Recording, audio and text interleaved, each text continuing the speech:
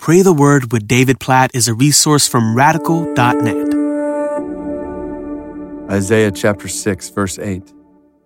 Then I heard the voice of the Lord saying, "Whom shall I send, and who will go for us?" And I said, "I am here, send me." Oh, what a powerful picture. As Isaiah has glimpsed the glory of God, holy, holy, holy is the Lord of hosts. The whole earth is full of his glory. This picture in heaven of God's glory. Isaiah realizes his own sinfulness, cries out for mercy. Woe is me. God shows mercy by taking a gift from the altar, touching his lips, a picture of sacrifice to atone for his sins, a sacrifice that we know in Scripture is ultimately picturing Jesus, the only sacrifice for our sins. So after seeing God's glory and receiving such mercy, God speaks for the first time in this passage and says, "Whom shall I send, and who will go for us?" And it's not like Isaiah's a hero here. Like, here am I, send me. No, this is a picture of Isaiah saying, oh, would it be that God would use me? Like, God, I'm here. Like, look at me. Like, look no further. Like, look at me. Would you send me? Will I do?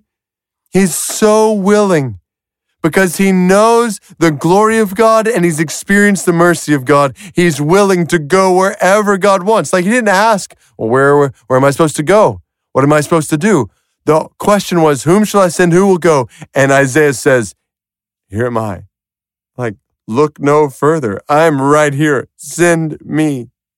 Oh, God, for this Spirit in all of us, in my life on a daily basis.